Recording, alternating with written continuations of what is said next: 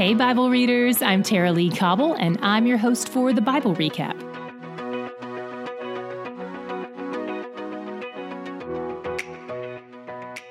Today we tackle more of Solomon's Proverbs, and chapter 19 starts out with a lot of wisdom on relationships, including our relationship with God. I'll open with a confession. Beside 19:2 in my Bible, I've written TLC in all caps in the margin.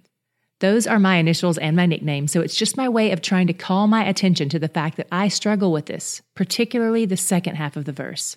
The whole verse says, "Desire without knowledge is not good, and whoever makes haste with his feet misses his way." I've told you before that one of my old roommates used to say I do things fast and wrong.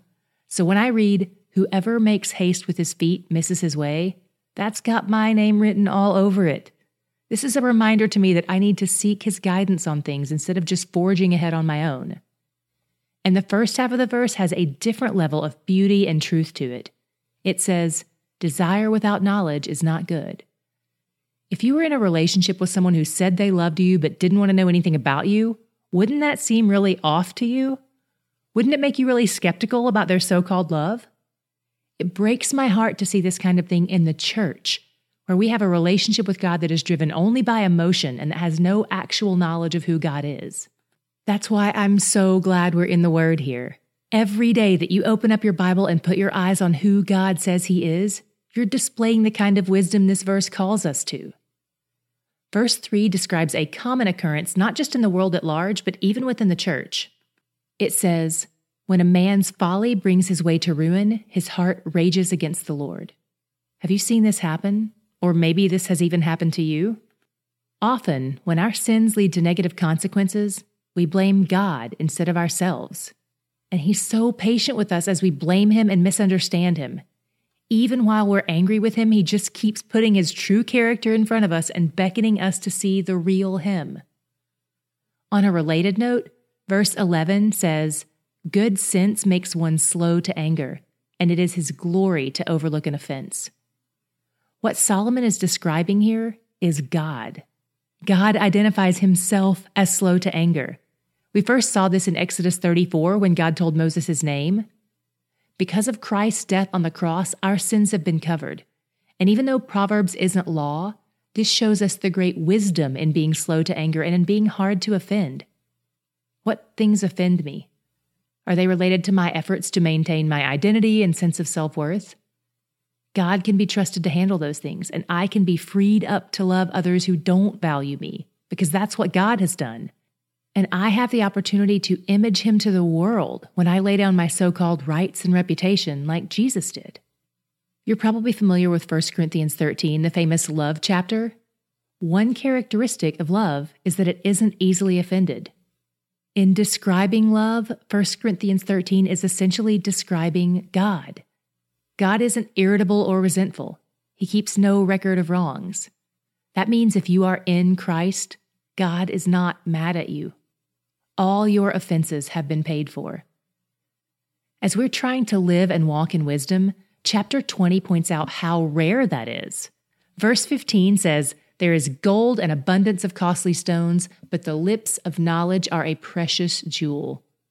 The lips of knowledge are a precious jewel. Jewels are precious because they're rare and beautiful and hard to come by.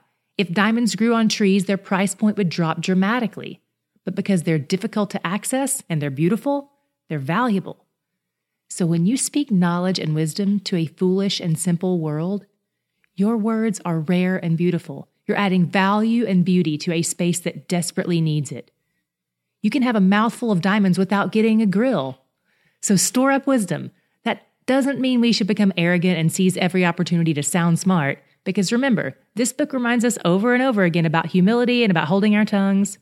So those reminders really help us hold our newfound knowledge in balance with wisdom. Charles Spurgeon said it like this: "Wisdom is the right use of knowledge. To know is not to be wise. Many men know a great deal and are all the greater fools for it. There's no fool so great as a knowing fool. But to know how to use knowledge is to have wisdom." Chapter 21 speaks some wisdom to wives, women who hope to be wives, and any man in search of a wife. There are two passages that talk about desirable traits for a wife, and these are obviously applicable to a husband as well. But Solomon rightly assumed that most of his readers in that day would be men, so it's natural that he's primarily writing to men. Verse 9 says, "It is better to live in a corner of the housetop than in a house shared with a quarrelsome wife." We also saw this back in 19:13, which says, "A wife's quarreling is a continual dripping of rain." Being quarrelsome or antagonistic or nitpicky, those aren't desirable traits in any relationship, much less the person you're binding yourself to for life. And 21:19 reiterates this, but adds another dimension to it. It says, "It is better to live in a desert land than with a quarrelsome and fretful wife." Fear is also an undesirable attribute. When we're ruled by fear, we live out of a scarcity mentality or a victim mentality, and we miss out on the beauty and freedom of what it looks like to trust God for provision and protection. We close our fists around our non-negotiables, and it's exhausting first to us and then to everyone around us as well. That's not to say things aren't scary, but 1 Peter 3:6 paints a picture of what it's like to not fear the things that are frightening. It doesn't say that things aren't scary, it just reminds us to trust that we're eternally safe in the temporary storms. Even if you're committed to being single for life, we can still see the wisdom in asking God to eradicate those traits in us. Because if they're not desirable in a relationship, they're not desirable in an individual.